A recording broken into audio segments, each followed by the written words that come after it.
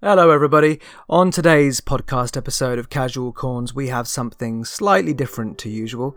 Whereas normally we'll chat about TV shows and films and maybe video games, today marks the beginning of something new. ThinkBait is what we're calling it. And now, as the name suggests, we'll be chatting about things that make us think, with people who will hopefully make you think. On our first ThinkBait podcast discussion, we welcome our very first guest, Holly Matthews. Holly is a talented actor, a self-development coach, and creator of the Happy Me project, and as it happens, a friend of mine too. We had a really interesting chat about these crazy coronavirus times and how she's dealing with it all personally as a single mum especially, and how she may be able to help you through it all as well. In this podcast, Holly touches on her own personal story, which is both tragic and uplifting.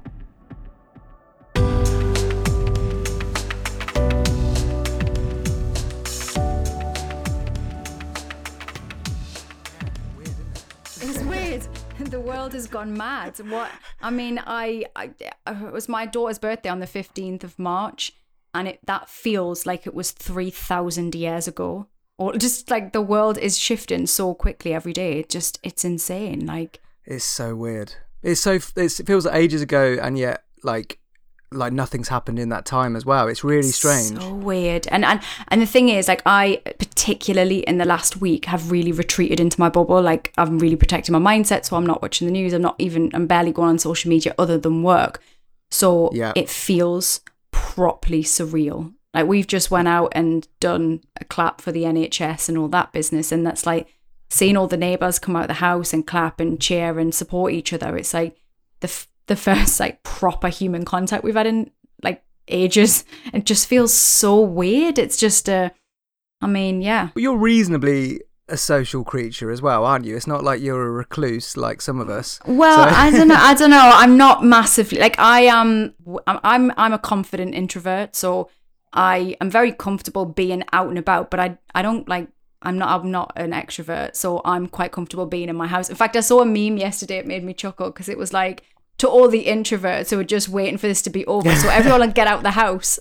Everyone will get out of the house. And I kind of know what that feels like because, I've got my 2 kids and I love them very, very much, obviously. But I am used to having, school and a moment to breathe and, adult company, that kind of stuff. And so there is definitely that part of me that is like, I'm going to have to wean myself back into humankind again after this. Like, it's weird. Like, I don't dislike my own company. I actually don't mind just being in the house. And because of the type of work I do, a lot of my work is quite remote. Although I do big events and things, that's one-offs. And I can do that where I go and people for a bit, do a full day, give it, all my confident, good impression of an extrovert, and then I can go home and be the recluse again. But yeah, this is slightly, even for me, this is kind of like, I'd like to see some people. Do you feel like it's sort of a bit of going to be a bit of a reset for a lot of people? Well, this is what I've been saying, and I've been doing, over the first week, I was doing things that I've not done in a long time. So I'm very protective, as you probably know, Jay. Like, I'm very protective of my mindset. I talk about, positive mindset, how to look after ourselves, and I practice what I preach. So I didn't really watch the news and stuff anyway. And then when this all kicked off, everyone was kind of in the initial stages saying, Holly, you need to watch the news. You need to know what's going on. And obviously you've always got like the people in your family and the friends that want to tell you all the death count and those friends. And so they were all updating me anyway, so I didn't really see the need. And then obviously, lockdown was going to happen. And my dad works in Oman in the desert, and he was in health and safety, so he was getting like frontline, full out the reports of what was going on before everybody else. So he was like, "You need to get the kids off school. You need to go home now. I'm not joking." And so he was in my ear. So I took the kids off school before anybody else did, and everybody laughed. Everyone around me was like, "You're being over the top." And I was like, well, I don't care. So I've never ever in my life done what everybody else is going to do. So you can tell me like I'm being over the top, but I'll still take the kids off school because I think it's ridiculous. So I took the kids off school. But so after that, I started to watch the news. And within like a few days of that, I was freaking out and feeling really overwhelmed in a way that I don't get. Like, I'm just not that person. So the reason for that is because I was consuming so much. And what I've realized in my times of difficulty in my life, I need to create, not consume. I need to do something. And so since then I've went, right, what can I do? Now, my skill set is absolutely needed in this time. It's how do we keep our minds okay while we're going through big stuff, big traumatic stuff.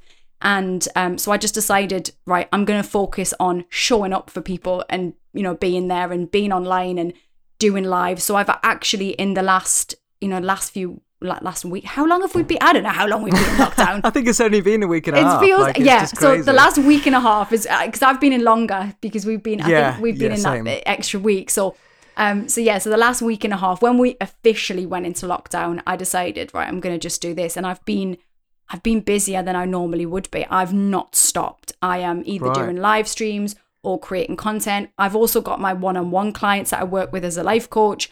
I've got podcast interviews. I have not stopped. Like, people keep saying to me, like, friends of mine who have proper jobs are like, I'm just thinking of things to do. And I'm like, thinking of things to do. Like, I can't stop things coming in. And then on top of that, I'm homeschooling and create, and trying to be like a fun mom. Like, today was leopard print Thursdays in our house. Where we wear leopard print, obviously. So it's just quite... As you do. I mean, yeah, why not? You can join us next Thursday if you want. Well, I can't because I can't get within 2 meters of you, but I could do it from home, Virtually. I suppose. You have to just join in with the leopard print. Don't try and find excuses not to wear leopard print. I don't think I've got any for a start. But it sounds great. And yeah, I mean, you're so right as well about the doing stuff rather than dwelling. I mean, one of the things that's really difficult especially for anxious people to get their head around is that being anxious, like, it doesn't actually, like, even if you're right, it doesn't solve anything. This is it. Yeah. And it doesn't mean that you can, I'm also on the flip side. I'm not, no matter what I say, what I talk about in terms of skills and learning these skills, it's really normal for you to feel anxious in this. Like, it's okay to feel sad about this. It's okay to grieve the loss of the year you thought you were going to have. Like, that's really normal. And it's okay. Like, I think 2 days ago, I had another moment, like a wave. It seems to be coming like, like a toddler's emotions. Like, I'm like fine, and then I'm have a cry, then I'm fine again. And because I've got good bounce back, I'm fine with that. But I had a moment. It was actually just because I went out for a run with the girls. And we saw all the nice pictures and the rainbows, and it just got me a little bit emotionally. Like, I just felt, and it wasn't even necessarily sadness. It was the level of that connection, that human connection of everybody kind of being together, but being scared and sad. And it's almost like other people sad. It really gets, I'm quite an empathic person. And so that really got me. But I guess, like you say, it's knowing, one, that the anxiety doesn't, worrying about a problem doesn't solve a problem. It doesn't do anything. It just makes you worried and it spoils your right now. But equally on the flip side, it's okay that it's normal that you are worrying. Yeah, that's a really interesting balance, actually, isn't it? Like, to achieve, to know that it's okay to be anxious, but to also simultaneously say to yourself, I think some people are really anxious. I've had this thought process in the past where I have found myself being really anxious, and then I think I get to a point where I think if I stop worrying about this thing, it's not like I consciously think this, but it's on some subconscious layer, I'm thinking, if I stop worrying about this thing, that thing is going to happen. The thing that I'm worried about happening is going to happen. So it's like you become, your anxiety becomes like this. It's a compulsion. It's almost like you see it as like a shield almost. You think, if I stop now, I've been this anxious for so long. Like, if I stop now, the bad thing that I've been worried about is going to happen. It's going to happen. It's almost like you've taken your eye off the ball then. If I take my eye off this thing and I don't stare at it incessantly, and the truth is, that's obviously, we know logically that's not true, but and certainly, in the past when I think, and I don't know if you found this, but as an actor, so obviously we both come from that background of that acting world being so up and down. And as an actor, I really developed a horrendous amount of OCD and obsessive compulsions. And I know that was because of the lack of control within that world, that I couldn't control that, but I could control the weird stuff I did. Like, I could control touching wood and whatever weird rituals that I had in place, or you know, in the past, there's definitely been some controlled of like eating and things like that with me. And I know that came down to anxiety, and it was an anxiety that I wasn't able to control. So I would do some weird ritual. But what I learned over the years, and I'm absolutely not in that place now, and when I can feel the need, the desire to do obsessive compulsive rituals, or if I notice that my eating habits aren't great, I know that I'm anxious. And so I check in with myself and I go, okay, so what's the real issue here? Because it isn't about whether you touch wood and all the wood in the house or whatever other weird ritual you've got. Or, you know, it's not that you feel, certainly I don't have any eating anxieties about how I look.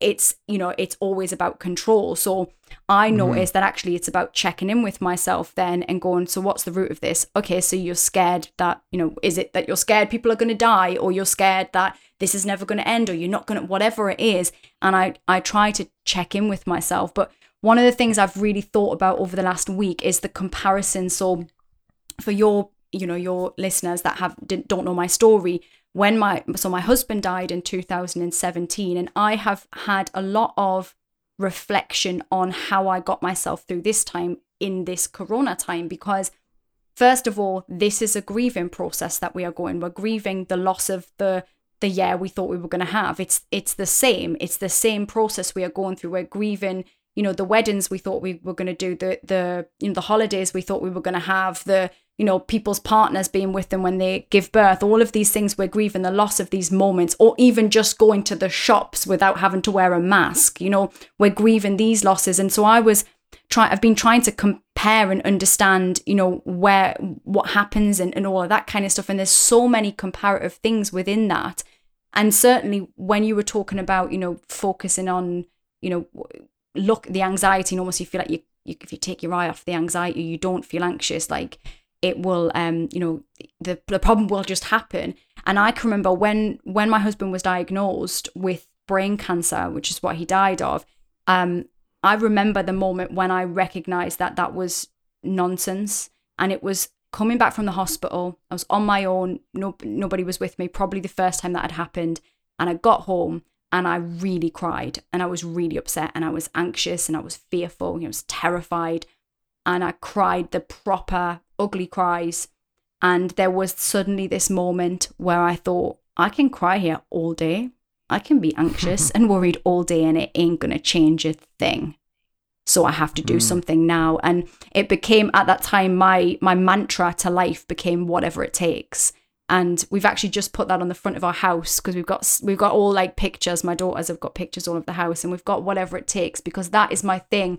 Whenever something is difficult, there's always something that you can shift for you. All right, we might not be able to solve this, you know, virus on our own, and that's, you know, there's cleverer people than probably you and I that are working on that, we hope. And but we can shift things in our own worlds, in our own minds, and we can change how we react. And, you know, even if it's just turning down negative Sue who wants to tell you about the death count on Facebook, like even if that's all you can do, then it's something, isn't it? It's a step towards you feeling okay about this. Bloody Sue. She's always negative Sue. We've all got one. We all know her. To be fair, it's pretty much everyone in my life, unfortunately. Is it? I've got, every time I sign into WhatsApp, there's about 10 messages reminding me about the death count and all that sort of stuff. Oh, you're well, my dad's the one. He's the most pessimistic, positive person I've ever met. I don't know how he does it. Right. He's fine. Yeah. But he talks, he's very real. So, and I'm, you know, I'm a look the tiger in the eye person. Like I am, let's face things. But equally, when you are personally, this is what I was saying to my dad the other day. I was like, Dad, I am doing everything I can. I'm in the house. Like I'm barely leaving. We are, you know, I'm doing everything I can. We're going on our one walk. We are like fully being good. Like I'm very protective of the girls. I can't do anything more. So you telling me about how bad in giving me the statistics and sending me information, it's not changing anything. Maybe 3 weeks ago, maybe a month ago, if you were sending me that, you know, to shock me into getting in the house. But now I'm in. What else am I doing? I've nowhere to process that information now, because I can't do anything. And especially when you are a person who is a problem solver, I'm a person who wants to do something, and I feel, you know, very unable to do anything about that. So I just don't need to see it. And you, like you say, you've got these we have these friends and these loved ones who want to do that. And I guess, you know, on the other side, that's their way of dealing with it as well, exactly. Isn't it? You know, it's like, oh God. So your way of dealing with it is do you limit yourself to one consumption of news a day? Is that how you play it? I'm not even doing that now. So okay. Purely because I know that I will get the information if things shift. So I know that I will get a text message or Negative Sue will tell me, or my dad will tell me, Holly, something's changed, right? Something big. If it's anything different to it is now, any rule has changed, I'll be told. Okay. So the way I'm looking at it is, what do I need to see right now? Because I could very easily, and in the past, you know, I'm extremely political person. I know my history, I know politics, you know, I know all of this stuff. And in the past, I've been very consumed by that. I've attended every argument and I could very easily get sucked into that. And sometimes it's quite fun, you know, a way to pass the time, to argue with people that disagree with you and all that. But actually, and this is absolutely something I learned around the time of Ross dying, was that I didn't have any more space for that. Like, if you're going through something big, you have to get ruthless with your mindset. And if you aren't, if you're feeling quite rubbish, and then on top of that, you watch some awful news update, and let's remember what, you know, how journalists, you know, sell papers and things. The thing that they use is, if it bleeds, it leads, right? If it's miserable, that's going to always be the first thing that comes into the newspapers. Now, don't get me wrong, I'm not absolutely like blindly positive. I know this is bad. I don't think I need to caveat every conversation with that. I know this is bad. I am a realist.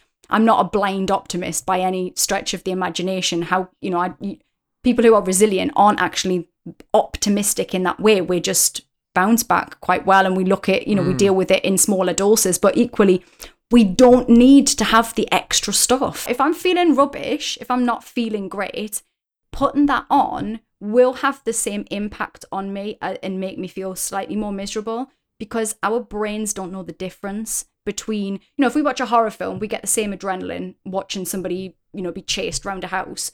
Our brains it doesn't know the difference between what's real and imagined. So if we are feeling rubbish and then we consume the news and we go through the process of seeing someone dying and then start to imagine our family members, or it could be us, it could be our home, we go through that same chemical thing in our body, and then we feel worse, and then we wonder why that is. And that's why when we're going through something big, I cannot stress how much we need to protect our minds. Like, we need to get back in our bubble, and, you know, whatever your bubble is, even if it's not the one you really want to be in right now, I get it. And I know my situation is privileged. I have a house, I have a garden, I've got food in the fridge. I'm privileged. But whatever your situation is, it is what it is. And I know that's a rubbish thing to say, but as I say, I'm a realist. Like, there's nothing I can do about that. I can't change that for everybody. I'd love to, but I can't. And so we have to protect ourselves, and we have to protect ourselves in our little homes, whatever that is.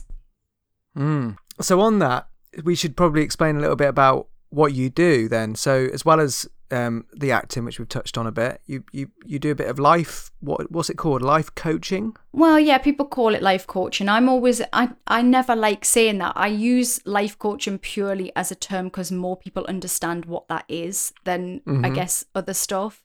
Now, I always say I'm a self-development coach. And as I'm trained as an NLP practitioner, which is neuro-linguistic programming. Sounds well fancy. It's just about how our brains process things and kind of using those processes to our advantage and that kind of thing. So I'd always done it. I'd always done self-development stuff for myself as an actor, because as we said, it's, you know, the up and downs of being an actor. And I didn't want to feel rubbish, and I grew up on television, and that brings with it all kinds of weird issues with your mental health. And certainly looking back now, we were definitely not, as child actors, protected at all. I remember a psychologist coming like maybe once a year and them going, "Do you want to go and see them?" And me going, "No, not really." Like, what? Not really. But, you know, we were kind of very unprotected in reality looking back on it now. And I know a lot of my other cast members are now seeing psychologists and going through that and just working out some of the stuff from when we were young. But I was always doing it, and I don't really know where it came from. And my dad was a welder. my mum worked in a bank, and I don't really know, other than absolute purely an organic need to not feel rubbish. And so initially when I was really young, I used to do things like, essentially what I was doing was things like affirmations. I was trying to say sentences that made me believe that I was an all right person, because a lot of my stuff when I was younger was a body dysmorphia kind of thing. I thought I was the ugliest thing that anybody had ever seen, and I just thought that if I went out the house that people would be just like repulsed. They would go back in their houses because they would lock themselves down because of the way that I looked. And I was really bad with that for a long time. So a lot of that initial self-development was around, how can I not feel like this? Because I got bored of my own BS story. Eventually, I just got sick of telling myself I was a rubbish person. And so I started to do things like affirmations and very mild kind of meditations and stuff. And I was also, and I laugh about this, I was telling my mum and dad about this, reminding them about this the other day. I went through a stage where I would burn my negative thoughts, right? So I would write down my negative thoughts. I kind of went through a stage when I thought I was a witch, I think. I'd watched some film or something, you know, the actor in me had taken it too far. And so I was writing down negative thoughts, and I had this metal bowl in my house. And so I'm sat one day, I was probably about 14, and I was lighting these thoughts and putting them in this metal bowl, and a small fire went in the bowl, and then I put it out. It was all fine, I thought, and then I tried to pull the metal bowl off the carpet, and it was just fully welded to the carpet, like actual, like you could knock on it. It was so welded, like the whole carpet was ruined. So I was now not allowed a flame in the room, a naked flame. Probably never a good idea. But yeah, so I was always doing that kind of stuff, and always interested in it. And even as an adult actor, in the background, I was reading books about psychology and self-development. And I certainly think, people always ask me now, like when I'm in interviews and stuff, they'll say, how did you say you were an actor and now you're doing this? It seems so different. And I'm like, it's really not. Like, it's not. It's so not, is it? I mean, as an actor, your job is to walk around in someone else's shoes and pretend to be them. So you've got to get in their brain and understand their reasons and whatever. That's the same as what a self-development coach does, or a psychologist. Like, they're kind of doing the same thing. It's just that they're not then pretending to be them. And it's very similar. And I know a lot of actors go into that world purely because they've probably just done it for themselves. And then suddenly they find people want to understand it. And that's kind of what happened with me. So when Ross got sick, I was just talking more openly about it. And having always been very entrepreneurial outside of being an actor, I was talking a lot about self-development, and people initially just around me wanted to understand what I did to not feel as, to get through it. And so I just talked about it. And then what I realized was actually there was a business in it, and I knew a few people that did it, and I just started to take it more seriously. And it's always been a very organic sort of process for me. And when Ross died, I set up the Happy Me Project. So the Happy Me Project was an answer to the fact that when Ross died, there was a huge amount of press. I don't know if you really remember it at the time or saw it, but there was a lot of press in like the newspapers across the UK, and I went on Lorraine Kelly, and there was just a lot of interest in the story, partly because of my acting, partly because his dad was a footballer, so there's a lot of ways for journalists to get a story in, and also because I talked openly about loss and grief and what I was going through. And even though I know, and so I vlogged on YouTube and I talked, and I know for some people that must have seemed very odd, but for me, it was my way of getting it out of my head. And I don't know whether, and I, looking on this, I'm sure a psychologist would certainly, have a field day with it. But me, being an actor, and in my formative years being on TV, being in front of a camera was my safe space. Like outside of being at school and, all of the normal troubles of school. And when I was there, I felt like I was good at something, and I felt important, and I felt safe and in my flow. And so I think for me, being in front of a camera is always going to feel like that. It's going to feel a very comfortable place. So it isn't weird for me to stick a camera in front of myself and talk. That's normal. I know that would be weird for other people, but because of me talking and because of the press, I just had a lot of eyes on what I was doing, and people were going, how is she dealing with that? And I can't deal with the fact there's ironing up the wall. And so because I genuinely care about people, I wanted to do something. And so I put out the Happy Me Project online course, which is a 21-day self-development program. and it's the fundamentals of self-development. And I really genuinely had no expectation of what that would do. It was just, I needed to give them something that was, it's always been £30. It was never an expensive course. And I just wanted to give people something. And I've seen hundreds and hundreds of people do that course now. And it's developed into a real brand in its own right. But all of it was an organic process. So essentially, yeah, I'm a life coach. So I do one-on-one stuff, but I've done workshops and blogging, and I speak in events, and it's become kind of a full brand of self-development. Well, as you said, though, it is all related, because I mean, as you say, with acting, you have to figure out how people's minds work, and then you have to climb inside that. So that seems like a natural progression to sort of figuring out psychology. And then obviously with the terrible things that you've had to go through, you've then had to figure out a way of coping in your way. And your way of doing it, as you explained, was by doing all of these things, a mixture of all of these things, and it's helped you. But the message there isn't that everybody has to go away and do exactly what you did. People need to figure out what it was that helped you and use that for themselves. So in this case, probably a bit of productivity, being productive. That reminds me of your TED Talk, and your TED Talk is amazing. Like genuinely amazing. Like, because you stood up, not only was it so articulate and from your heart, but it was really useful. Oh, good. That's helpful to know. That's good. And it's actually stuck with me. And I love that. Like, and I thought, if that's useful for me, who the specific situation isn't necessarily applicable to, then that's got to be useful to, it's got to be relatable to so many different people going through so many different things, because there's something in there that you can relate to. And being the TED Talk was like, was on my goals board forever. And I was a TED geek. Like I still am, like I'm a nerdy fan of like TED Talks, and I just like love them. And that came about because when I was doing the Happy Me Project in-person workshops, I always, at the end of the workshops, get everybody to do like a vision board. I like to be creative, and I like people to take something away with them. So I use that time to chat to people and to talk to them about what their goals and their aspirations are and that kind of thing. And when I do that, I always take my own round, because I like to hold myself accountable to the things that I want in life.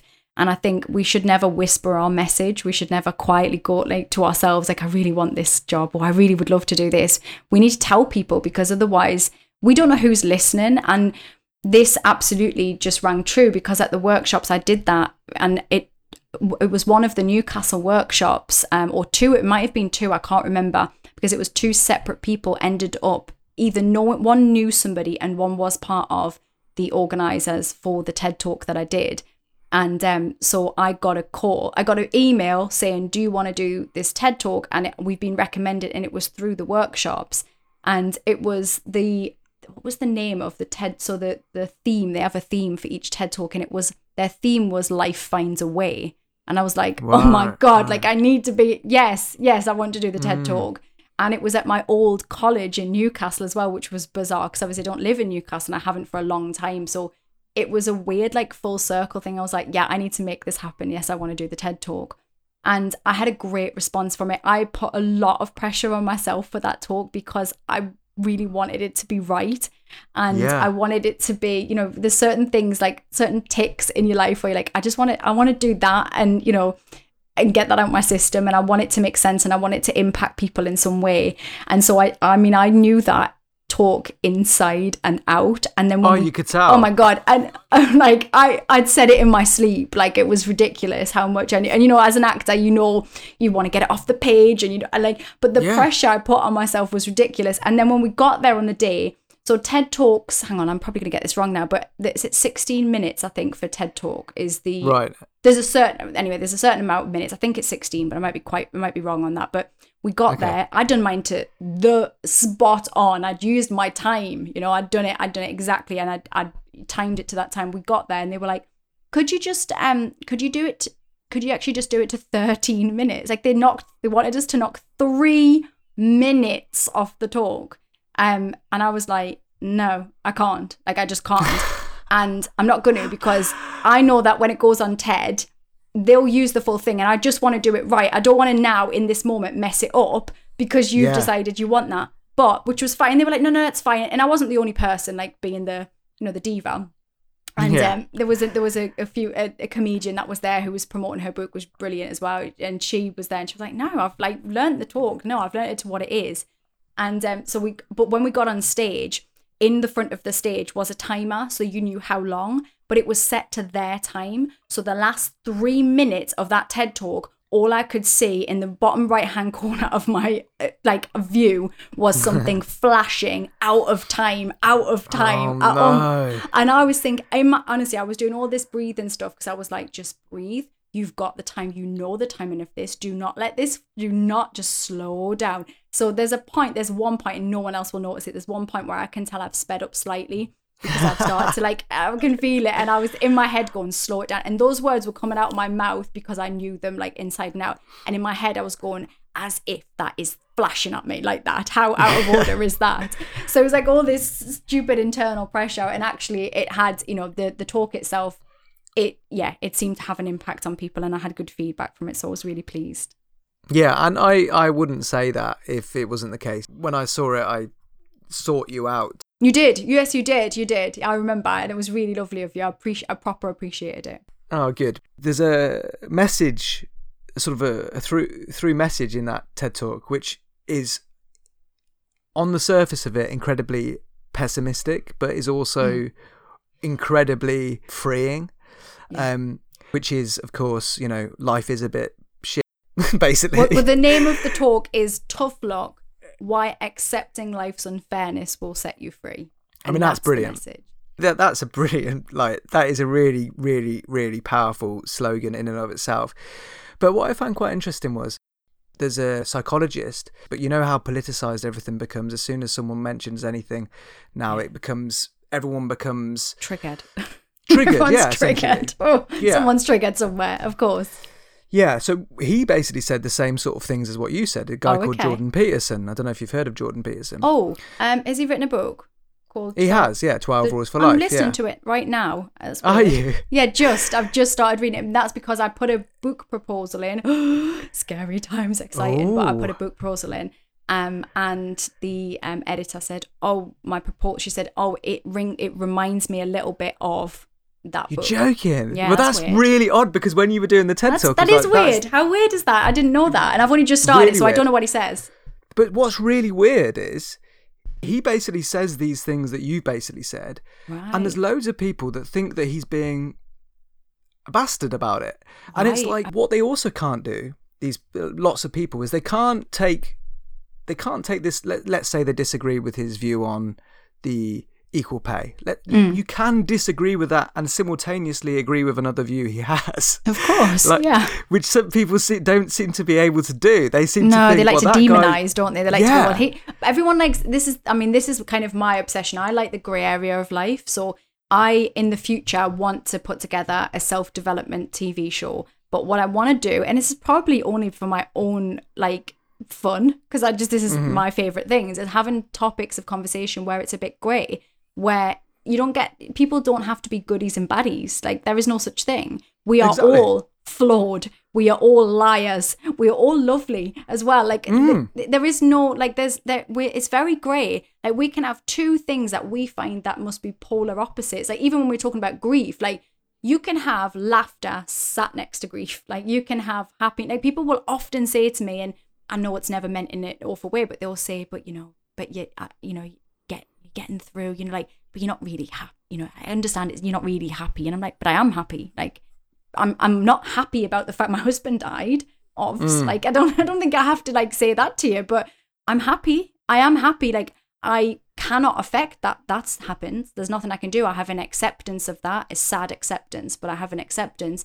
And people find it weird when two things are two ideas, or one person has an idea where they agree with it, but then on the other side they disagree. It's so, I find, because and I don't know if this is, because I certainly think in the entertainment world, we certainly in drama schools and in acting circles, we push boundaries in a way that, and connect with people and have conversations that people probably would not have in the normal world. And it's very accepted.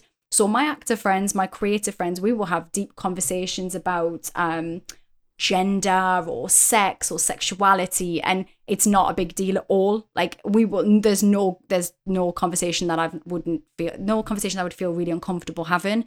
And but then for a lot of people, that's just really like, I often find in normal people conversations that I'm like a weirdo. Like I will often feel like the alien in the room. I like those conversations. I'm the person that will talk religion and politics, and everyone will be like, oh, don't do that. And I'm like, yeah, but it's okay for you to get offended.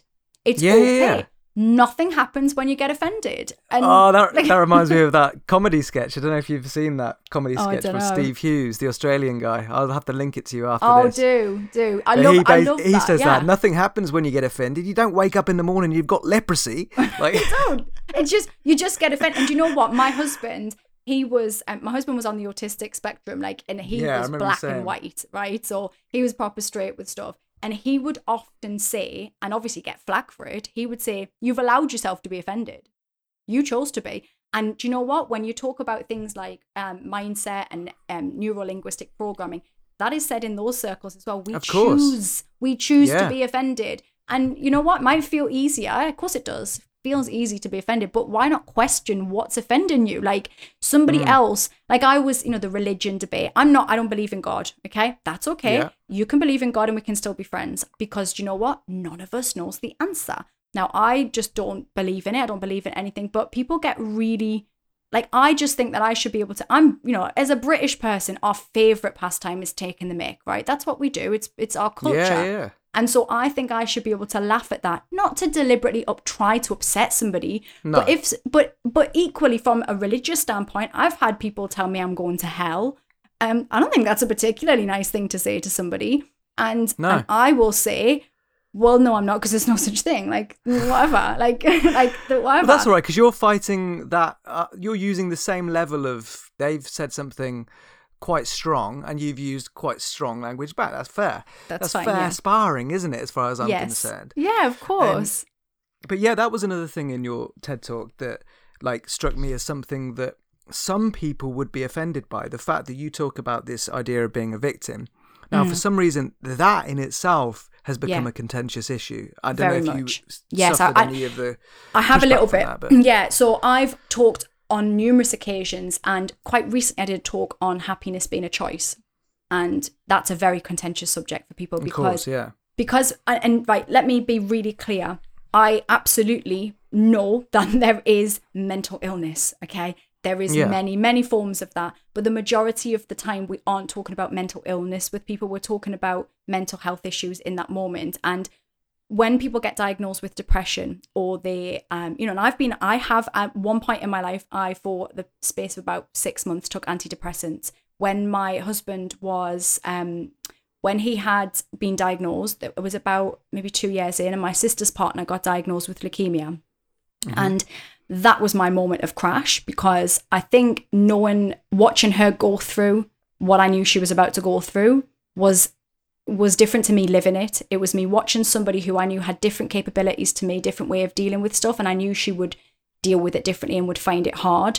And I was scared for her that she was not going to be able to cope, and that was my sort of low moment. So I do not, I have been in the trenches, I get it. I've felt those same things. I also understand the need sometimes to get a diagnosis. When my husband was diagnosed with autism, we needed that diagnosis for other people. And that's often the biggest thing. So we knew he had autism. We'd already kind of self-diagnosed it, and we were just we were reading books, and we're kind of just trying to find coping strategies for him, because just based on what we'd kind of fathomed ourselves. And it was only purely because when our first was born, he had a lot of problems then. I guess the fast-paced change of being a new parent was quite jarring for somebody with autism. And so we had to get a diagnosis, because somebody at, and it wasn't meant in a horrible way, but somebody at our wedding party made a joke and said, well, Holly's been in casualty a few times and she's diagnosed Ross with autism. And we were like, yeah, but what? We were thinking, we'll just deal with it. But then we went and got the diagnosis. So I understand the diagnosis matters. So you get diagnosed with depression, it lets yourself know that this is a thing, and it lets the people around you know this is a thing that's happening. What my thing is that when you identify with depression or anxiety and you claim it and you own it, I have anxiety, I have depression, it can become a very stuck thing. And I don't want anybody to feel stuck. And there's a very different, and I talk about language a lot, there's a very different thing between saying I'm going through depression, I'm experiencing anxiety, right? Then I have anxiety, I have depression. And I know that might sound like splitting hairs, but the one that I'm saying, I'm experiencing anxiety right now, or I'm going through depression, that allows there to be an end of this, that allows there to be something that you work through. And from a perspective of training your brain, you are training your brain that this isn't going to be forever. And I think, unfortunately, and it's never a blame, because if you're in that headspace, it isn't easy. And when I was talking about happiness being a choice, my whole talk was on the fact that isn't an easy choice. When Ross died and I woke up every day and I took my kids to Butlins, or we went away, I chose happiness, and I chose it on days when it was hard. And sometimes I chose happiness with tears streaming down my face. I still chose it. I still made a step. I still did something that took me closer. And sometimes that means sitting, binge watching Netflix in your pants. And, sometimes it's that. Sometimes it's going for a run. Sometimes it's becoming a life coach, whatever, pushes you through. But it is a choice. And I think that can become, and I have had people when I've talked about that, mostly on social media, not at talks. That might be because people are scared to say anything. But often people will give you feedback. So not necessarily, they will probably message me on after a talk and say, actually, I feel really offended by that. But I have had a couple of times where people have went, I have depression, and you telling me it's a choice. And I get it, I understand. And I don't judge those people, because they're doing the best that they can, and that's how they feel. And I only say the stuff that I say in terms of choice and things like that, because it is based on science, and it is, I've lived it. I know it from my own experience. I know it from people that I've worked with. And there will be some people, and I mentioned that in my TED talk, there will be some people that will find problems where there's not problems always. And it's interesting when those people are then put into a real life, actual, on paper problem. Sometimes they step up in a way that surprises themselves.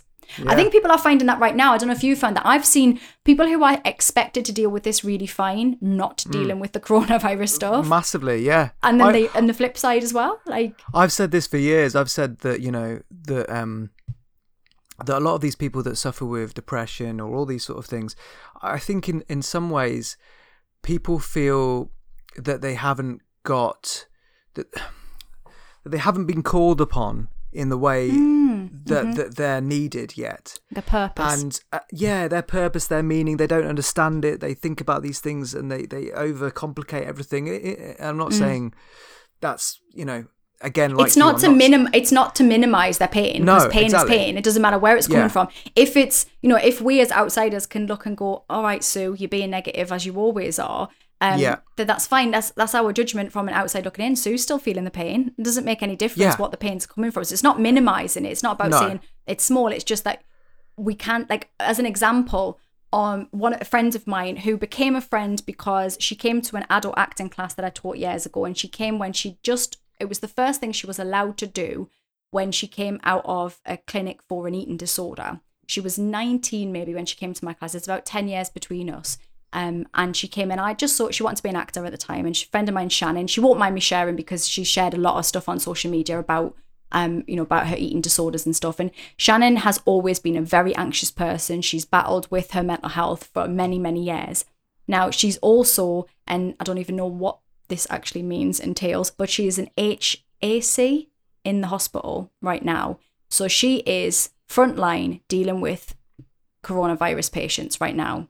Now, she has stepped up in a way that even she has been surprised by. Yeah. She said to me, I feel needed. I'm needed. I'm needed. And all of those other worries, I'm not saying they're just gone, by the way, at all. No. And when this dies down, there will feel probably more space to worry about the things that were there before. But there's a now, she is fully needed and wanted, and she has a purpose and a meaning. And she isn't feeling it in the same way. Totally agree. There's people that I know in my life and that are, I mean, again, I don't want to reduce it to extroverts and introverts and things like that, but these are just easy labels to just sort of to simplify, what I'm basically getting at. I know people that are more introverted, that are big worriers, and then I know people that are less neurotic, quite extroverted, quite confident, and then those things seem to reverse often, not always, obviously, in times of crisis, where the introverts come to the fore. Again, introverts being used in inverted brackets. Yeah. And they're needed, like exactly like you said, because oftentimes these introverts are people who they think a lot. I was going to say they overthink every version of what's going to happen in life. Exactly. So then when there's a time when that all of that thinking needs to be used, they're there. They're like, well, I've thought this through. And then the people all of that the worst case scenario, yeah, the people that are like, they don't think as much, or they sort of just breeze through life. Like, I did not expect this to happen. Yeah, I was going to say, it blindsided them. That's so true, isn't it? That is it. And also, though, again, extrovert, introvert, but people who are used to being around people aren't coping with this very well. So as we said at the beginning, like I am a confident introvert. Like I am quite comfortable being in my own house. And at the moment, that side of it hasn't hit me at the same level as I think it would an extroverted person who's out the house. My mum, for example, is constantly somewhere. She's always around people. She's always getting her hair done or her nails done, or she's out and about. And she's finding it quite difficult right now because there's not a thing to do. And when we're in our houses right now, we have to reflect. And those people that were using distraction as a way to deal with any of their own anxieties and worries in their heads, they now have to sit with them in lockdown. And that's a lot for people. And that's why I've been showing up every day on Facebook to do a live stream. And I've had so many messages of people that are feeling this right now. And those people who, most of them are quite extroverted and are just not used to it. Whereas the introverted people are kind of almost pacing themselves in a different way. It's like, okay, we're indoors for a bit. Okay, I can deal with this. Like, it's very strange. I actually saw there's a lady on Twitter. She's called Helen Pluckrose, and she said something really interesting. She acknowledged that she's a bit of an introvert, and she said about 2 weeks ago, I'm worried about how the extroverts are going to deal with this. Oh, interesting. Yeah. And it's so true, because they're the ones now who... But isn't it interesting that it's the introverts that are worried about that as well? Not the extroverts. But No. Like, the extroverts didn't worry about the introverts when the introverts were going through all the trouble. Yeah, and you know what? That is interesting, because I had a girl who she's often shows up on my Instagram and Facebook and stuff, and she's lovely, and she's had loads of mental health problems for years. In fact, she was actually sectioned and so had loads of problems for years, and we've spoken about it. She's now trained to be a counsellor, and she's working through all of her stuff, and she's actually been very used to being locked in a place for probably the last 5 years. She's been institutionalized, and one of the things that she was saying actually was that it wasn't that big a deal, because she was actually finding it harder to go out, and she just made a break for going into the real world, which has kind of hampered her slightly, but at least she's in it with everybody else. And what she said she struggled with a little bit was how kind everybody was being now. And she was like, they weren't before. When I really had really bad mental health problems, none of my neighbours reached out, none of the people supported me, and now I'm seeing everybody reach out and check in on their friends and their neighbours. No one was checking in on my mental health when I was really bad, and I said, I mean that's a lot if you think about it in that way. And the one thing we can hope, and this is what I was saying to her, the one thing we can hope is that this will shift some of those people to understanding a bit more that not everybody deals with life in the same way. Our brains are all very, very different, and it's no right or wrong or whatever else, but it's just interesting that some of these people this might be their first big thing. In fact, actually, I was talking to my daughters about this, because obviously they've been through a huge loss, and when they're at school and things like that, often it's very difficult with their peers, because their peers say weird things. They don't understand, your dad's died. Well, that's terrifying. Like they say weird things to them. And the girls have, we have lots of conversations about how other children, it's very hard for them to understand at the age that they're at, what that means for the girls, and, how difficult that must be. And what I was talking to them about the other day was saying, what's interesting is that to my girls, I was saying, you girls are very equipped for this. You've dealt with bigger stuff for you personally. We can do this. And I'm like, your friends, you know, at school, they are, you know, this is the first big thing probably most of them have ever dealt with. And it will feel really quite big. And I said, and including adults, there's a lot of adults that have not really dealt with anything. Their life has been fairly comfortable. I'm not saying they haven't had their smaller losses and breakups and things like that, but, you know, they might never have had to deal. I mean, none of us have had to deal with anything of this magnitude, but some people have not dealt with anything. And so I was saying to the girls, it's interesting that those of us who have been through some kind of trauma or difficulties actually will deal with this better. And maybe we weren't dealing with, you know, maybe some of those people weren't dealing with the real world that well, but actually in this time of crisis, they know how to deal with a crisis. So they're stepping up. It's just a weird flip on its head, isn't it? Yeah. And I think even you saying there that, like, about mentioning breakups and things like that, I mean, there must be a reason why the second time you have a breakup, you're not as distraught as the first time you have a breakup. You know what I mean? Like, that tells us that life hardens us. You know, that in itself tells us that every time we have a new breakup, every time something new bad happens to us, we're a little bit stronger, we're a little bit tougher. Yeah. And that is unfortunate, you know, that we become harder, but it's also a good thing because it protects us. And like you were telling your girls, they, you know, they're prepared for it. And I think that's a really cool thing that you said to them. I think that's really cool. Well, I think that's the thing. And for every difficult thing that we go through, like, I remember certainly when I knew the girls were going to be in that position that their dad, you know, was going to die, I spoke to lots of people. And one of my friends whose mum had died, who is a counsellor and a psychologist, and she said, I am who I am because of this, not in spite of it.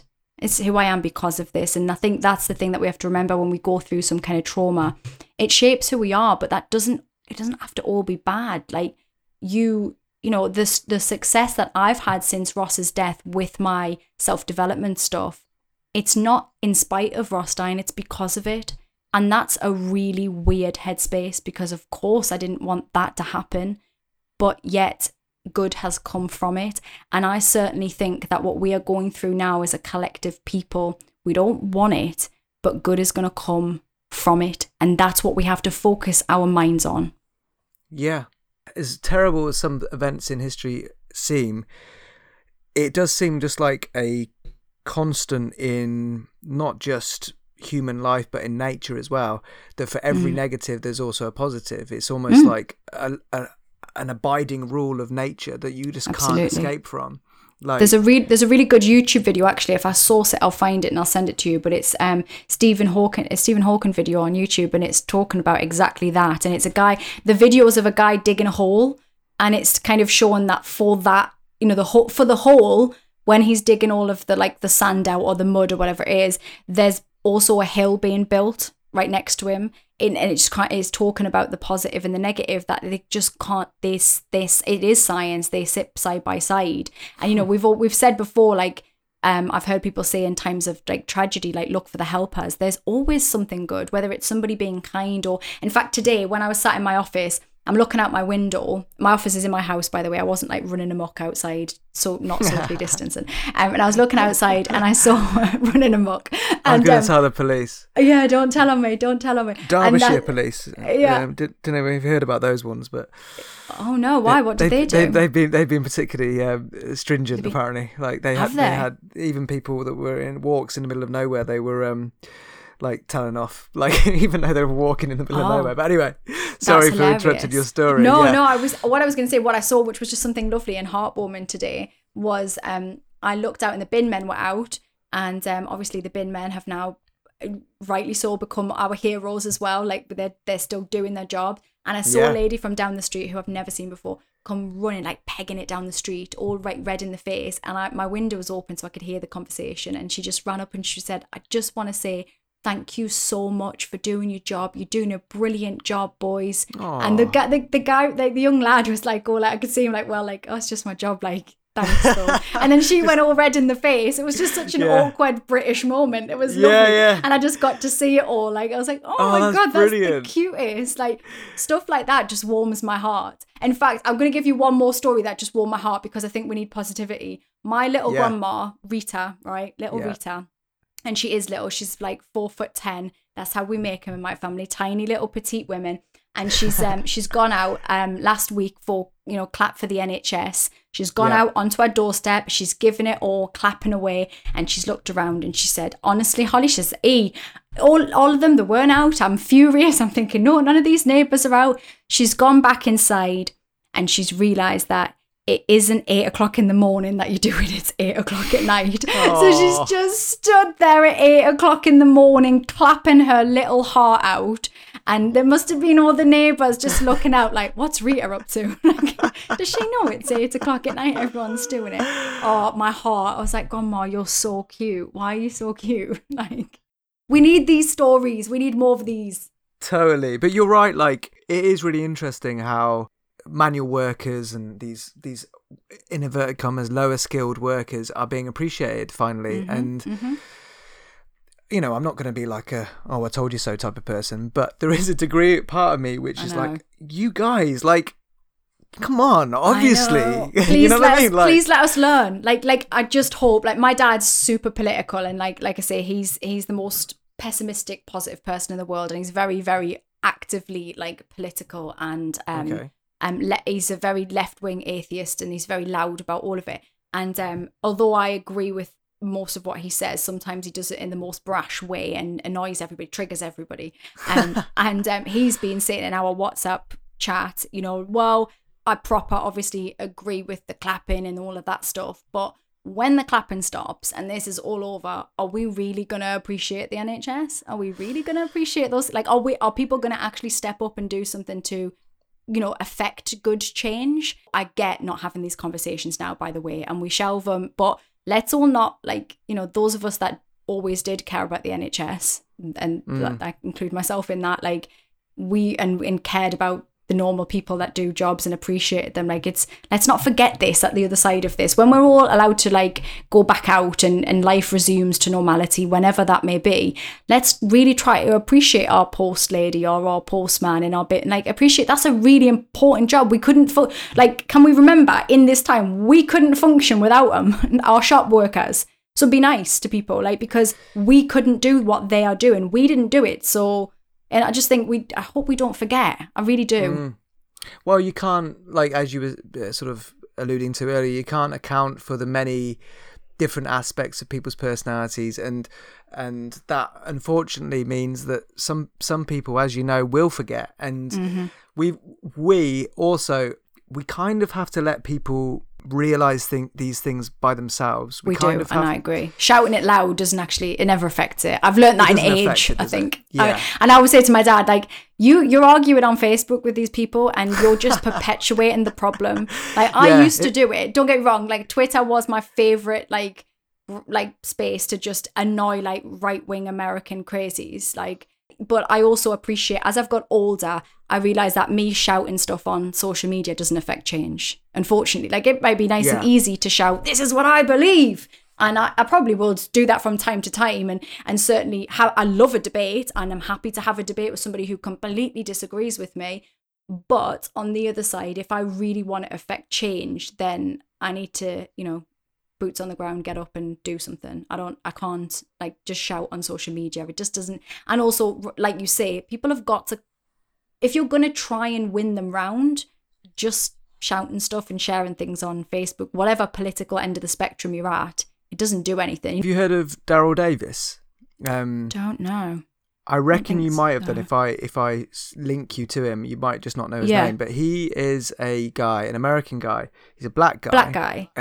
Yes. Yeah. Yes, I do. Went into the, you know about the KKK and that Klan stuff. Yeah, he went round and kind of made friends with the Klan members, didn't he, and stuff. And yeah, I mean, what a guy, what a legend. What and an he did absolute affect change. legend. But that's because he went out and he actually, you know, he was. I think this is what I always come down to, and this comes down to what we're talking about with Corona and the judgment we place upon each other. And I was talking about this on a live stream the other day about the judgment thing. I have really had to, and this is me having to work on myself, because I am a former very judgy person. Like, I'd have been the first person to shout people out with, you know, when you're younger and you're full of, like, your own opinions and stuff, you shout louder and you know, you think you're right, and you think that, you know, that how can anybody possibly see different to you? And as I've got older, I've realised that there's many reasons why people see things different. They've had their own life experiences and their own way of seeing the world. But I always bring it back to this. everybody is doing the best that they can. That's it. And even though the best that they can might not match up to my expectations for them, that doesn't mean that they're not doing the best that they can. And that doesn't mean that you don't have to put boundaries in place. That doesn't mean that you can't disagree with them. But having that understanding of people, whether it's the people taking all the toilet roll, or it's, you know, somebody who's, you know, went to visit their nan and they think it's a big, you know, it's all right, and it's not, and it's upset you and it's triggered you. Whatever the thing is, that person thinks that they're doing the best that they can. They don't know any better than that. And actually, it's not even about the other person that I'm telling you that for. I'm saying it for you because we feel real unrest when we're angry at somebody else. But if we can lessen that and go, it might annoy the hell out of me that they've done that, and I might completely disagree with this person, but this person believes this because of their own life experience and what they've learned about the world. And when we do that, it just gives you a moment to not like lose your head with people. Massively. And that's essentially what Daryl Davis was doing by going and talking to these guys, and he was almost trying to figure out why they thought that way. He wasn't judging them. He wasn't even saying you guys are evil for having these thought processes. He was literally just befriending them, and then by being friends with them and then using logic and rationality, going, well, hang on a second, why would skin pigmentation affect whether or not I'm a good person? Like, it makes no rational sense. And when you point it out, when you point it out in a way that's not confronting, because I actually think I did this with a Jehovah's Witness. So we used to have these Jehovah's Witnesses that used to come around all the time when I was younger and lived at home, Mary and Margaret. And it was when I was on TV, and they actually did once come back and ask for my autograph, which was very cute. Because my sister, it was really cute.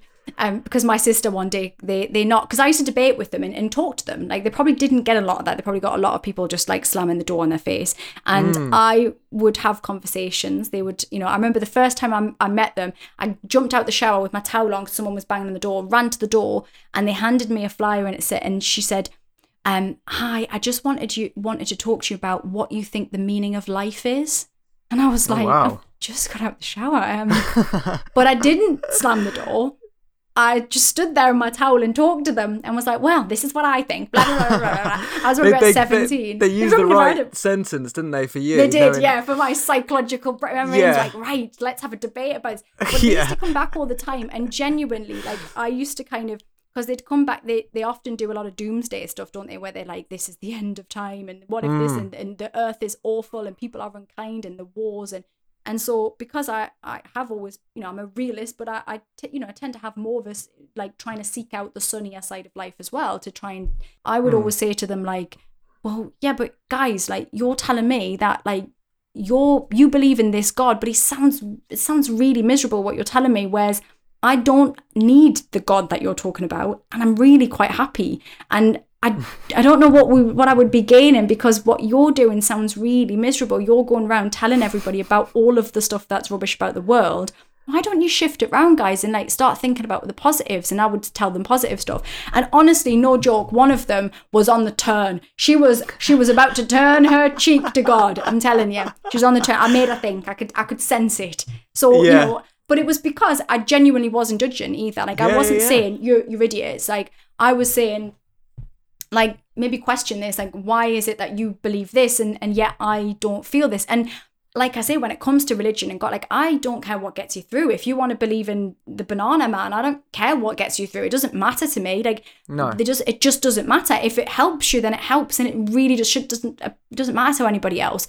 But equally, one, you should be allowed to be questioned on it. And me go, so why the banana man then? Like, what's that about? That's weird. That's hilarious. And equally, you should be able to say, yeah, but you're going to hell, Holly. And I should go, oh, well, I don't believe in it, so it's fine. And we should be able to have a debate about it, and it should be fine. I don't mind what people do. It really doesn't matter. But we should be allowed to have those conversations. And then maybe sometimes we will get through to those people that we disagree with, and maybe affect like a nice change. That would be good. I mean, I feel like we've had a lot of like quite heavy stuff happen. And I don't know if like in the last few years, and I don't know if that's just because we have so much access to everything, so we know about it. But there's been a lot of big heavy news. I don't know. I hope that we all sort of do a little bit of soul searching and go, okay, let's try and be good people. Let's just try and like be nice to each other for a bit, and I've seen it though. I mean, I have seen it since this has kicked off. When people are going on their walks, they're saying hello to each other, and that wasn't happening. I've noticed that. It's weird, isn't it? It's great. Can we keep, I've seen neighbours, coming out, they're banging their pans earlier and cheering for the NHS and everyone shouting, hang in there, neighbours, we'll be all right, and like stuff like that. I'm like, that has never happened before. When my husband died, no one was shouting in the street, like, you'll be all right, Holly. Like, I'm not saying that like because I needed it, but I'm just saying, everyone in those houses around has been going through their own personal stuff. And we didn't know about it. Friend of yours said, isn't it? Like, yeah, they weren't there when she was going through all that trouble. And she again, just as you meant it, it's not like you or her saying it in a kind of like a negative way. It's just a notice. It's just like oh, okay. So we may, what what we're saying is like maybe going through this, we can just start to understand that, that neighbour that you saw banging the pans and cheering for the NHS, her husband just left her and she feels rubbish. Like on a genuine level, we might start to recognise that purely because we are literally all going through the same experience here in terms of what's happening in the world. This Everyone, is a collective thing. In the whole world. I mean, that's insane. Like, that isn't, like, we can connect on somebody in, like, I don't know, Ghana or, like, Australia. Like, we can connect, like, with that. Like, whether whatever culture whatever part of the world, we can connect on some level here. And what the fundamental stuff is that we're all scared we're going to die and our loved ones are going to die and we want to survive. And that's, like, one of the things I've really found, and I'm sure you have as well, is that this kind of going back to absolute basics, like the first week when I was thinking about food and stuff for the girls and making sure we have food in the house. And, as I say, I'm very privileged in that I have a house and I've got a garden and, I've got a hot tub, for God's sake. I mean, for God's sake, how blooming privileged is that? I've got a nice place that I'm in. And but then what made me laugh, and jokes aside about the hot tub, I was like looking at my house and things like that, and the telly or, the laptop that I've got. And I'm like, none of that matters. I can't eat the hot tub. Can't wipe my backside with the telly. So, like on a basic, I'm like, I can't eat that stuff. And when it comes down to the fundamentals, nothing matters more than my daughters and us in this space. And I had the same sense of that when my husband got diagnosed. I had the same sense that when it was a really weird thing because I was acting at the time. And I remember, as an actor, you're very focused and you're super like driven and you're very one track minded about your art and stuff. You can be very focused on that. And I was in that space. And I remember coming back and when we found out that he had brain cancer and that it was really bad, and just suddenly not caring at all about acting, like suddenly going, why did I care about that? I've no idea. I don't understand how I could ever have cared. I don't care at all. Like, there was nothing. And I remember looking at my house and thinking, none of this makes any sense in here. None of it matters. Like, the stuff on the table, like, I don't care about any of this stuff. And recognizing that feeling of almost like a floating feeling of like, the only thing that matters is, that he survives or that we are okay as a family. And I get that same sense of like, I don't care if we're in a tent in the middle of a field and, we've got a bit of food and we'll forage and find food. Like, I don't care as long as we're okay. None of the stuff that we strive for, the materialistic stuff, matters in these instances. No. All right, I get, the irony that I'm in a house. So don't get me wrong. I'm not like minimizing that when people don't have those luxuries that I've just mentioned. But equally, take this off me as long as I'm safe. Like, as long as the kids are safe, I'll work it out. I'll work the rest of it out. Yeah. And I think we've almost gone back to that really basic human primal needs and that's what connects us, isn't it? Because it doesn't matter whether you are in Somalia or you're in Coventry. It doesn't matter. We have the same primal needs as human beings. And actually, one of those primal needs is that we are a social species and we need each other, which is like very, very evident. We've been told we can't be near each other, yet we've found ways to connect still. Yeah, this would have been impossible as little as 35 years ago, really, to have done the same stuff, or even less. But yeah, you're right as well. I mean, I think it's just natural for when some form of order is restored that human beings just go back to essentially going, okay, well, what do I try and look for now? What do I try and get now? Because otherwise you stand still as a culture, as a society. And it's easy, I suppose, for us in this position now to go, well, we don't need all of this stuff. And we don't. You're absolutely correct. But when this is all over, you know as well as I do that you're going to go back out to work. You'll go and you'll try and buy a new telly. You know what I mean? Like we will all do it. It's just completely natural for us to just seek new stuff, to evolve, to develop, because it's all part of that process. And yes, it's materialistic, and there are some people who are more aware of that level of materialism than others in everyday life, and then some who only become aware of it in periods like this, I guess. Yeah. And like you said earlier, hopefully, if nothing else, this will just enlighten people. And that includes myself. You know, I'm not saying I already knew everything, like, obviously. We're always growing, aren't we? We're always learning. I mean, I've definitely even again, like, I've been going through stuff and thinking like, wow, this is so interesting that I've had to be forced to sit with my thoughts again. And actually one of the interesting things that's come up for me is actually a sense of grief for my husband again, which actually is quite common apparently in these circumstances, because I guess our brain goes, we are, like I said earlier, we're in a grieving process in this space. We're grieving for the loss of the plans that we had. And although that's not a person, it's still as real in many ways to us. And what apparently a lot of people are feeling a grief for the people that they've lost as well. And I don't know if that's like, it's such a big thing. It's made me go, what would Ross be doing in this time? Like, what would he have said? What would he have and it's just a weird. And so I've experienced like a few times during this early process, a few waves of that grief, of that like sadness of, we're not going through this big thing together. And that's sad, like in some weird way. And I've spoken to a few other people that are, I guess really I am still in, it's not early, but it's only been a few years. So to lose a close person, it's still early stages. But people who are earlier than me who have also felt that similar thing. So there's always something to be learned, whatever you've had go on previously, whether you've never considered your self-development, whether that's all you do, and there's always something to be learned. And you can surprise yourself, like we've said, with the people who've stepped up. You might surprise yourself that you've been terrified and you didn't think you would. But like we've said as well, we are very much connected, and more so than ever, people are reaching out to help one another, whether that's, free exercise classes, with Joe Wicks and loads of other people like me who do self-development and are trying to, give out free content to try and, give people stuff to do, whether it's teachers who are doing stuff, there's so much going on that we didn't see before. And if we decide, this can be quite transformative, or you can just sit in your pants watching Netflix until it's all over, and no judgment either way. So on that, as we touched a bit on your stuff, do you want to explain to our listeners, what they can check out of yours?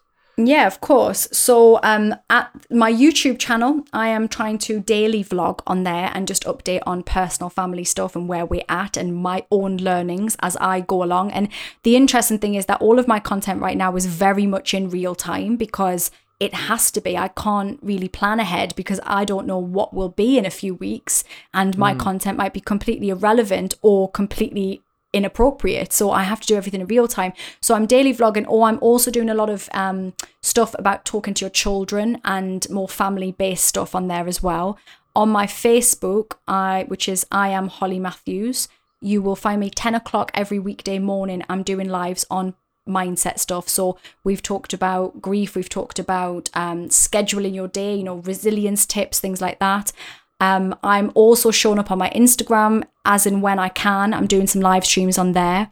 I have my Facebook group, the Happy Me Project Facebook group, which was a private group for people who had been at my workshops or who had done one of my online courses. But I've opened the doors to that to allow people into that space, because everybody in that community is working on their mindset.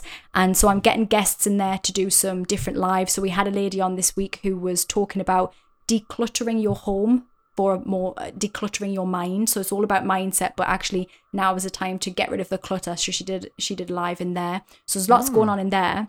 And then if people want to actually do a course, and I know a lot of people are, I've got 2 courses, the Happy Me Project 1, which is the one I mentioned earlier, which is £30. It's a 21-day online self-development course. And that's each day you'll get audios, a workbook, and it's not a heavy course. It's to guide you through difficult stuff. And then there's also the Happy Me Project 2, which was actually launched only in February of this year, which is a bigger course, but it's all about confidence and self-belief. So it's how do you believe in yourself on the inside, but equally, how do you look confident on the outside of things as well? And I think this would be very helpful for people who are looking to go back into work as well after this, and possibly this introverted situation we've been forced into is gonna cause a lot of people to feel lacking in confidence and their belief in themselves. So that course is very useful for that, and they're obviously both online. There is also a kids visualization course as well, which I don't really talk about a massive amount. It was purely put together. I did a kids workshop with my daughters, a positive mindset for parents and children last year, and I only did it because the girls were going, can I come to your workshop? And I know it's like, my workshops are very real. I swear too much and I'm like very straight talking. The kids can't come. So, and because I want my kids to be very entrepreneurial, I was like, right, well, you help me do it. I'll pay you. We'll do a workshop. So we did a workshop and I put together a little online course as well. So there's visualizations, which are kind of stories for kids to listen to, but they're all about bravery and confidence. And certainly there's some stuff in there for parents on how to talk to their children about positive mindset. And I think during this time, that's actually very useful as well. So there's lots of all of these. You can, if you type in Holly Matthews online and you can't find me, then the internet's broken, because you'll find my Facebook, my Twitter, my Instagram, YouTube. I'm on LinkedIn now because I'm trying to be all proper like a grown up and do like professional stuff. So I do LinkedIn if you're more of a LinkedInerer.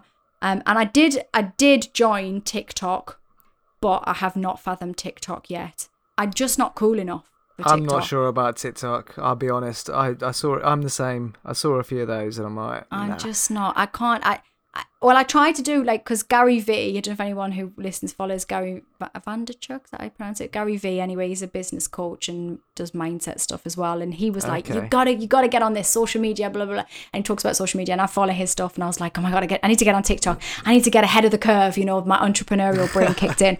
And I went on just before Christmas and I started to like try and work it out. And I didn't find it, and this is probably just me being like lazy and not really working it out, but I didn't find it that user friendly. And it was like, I was just not that into it. And then my daughter was like, I showed her what I did, like she's 9, and she went, yeah, Mum, you don't get TikTok. And I was like, oh no, we're there, are we? Like, and she's like, Mum, no. And then I heard her repeating back to someone. We went to some event and they didn't realize I was there.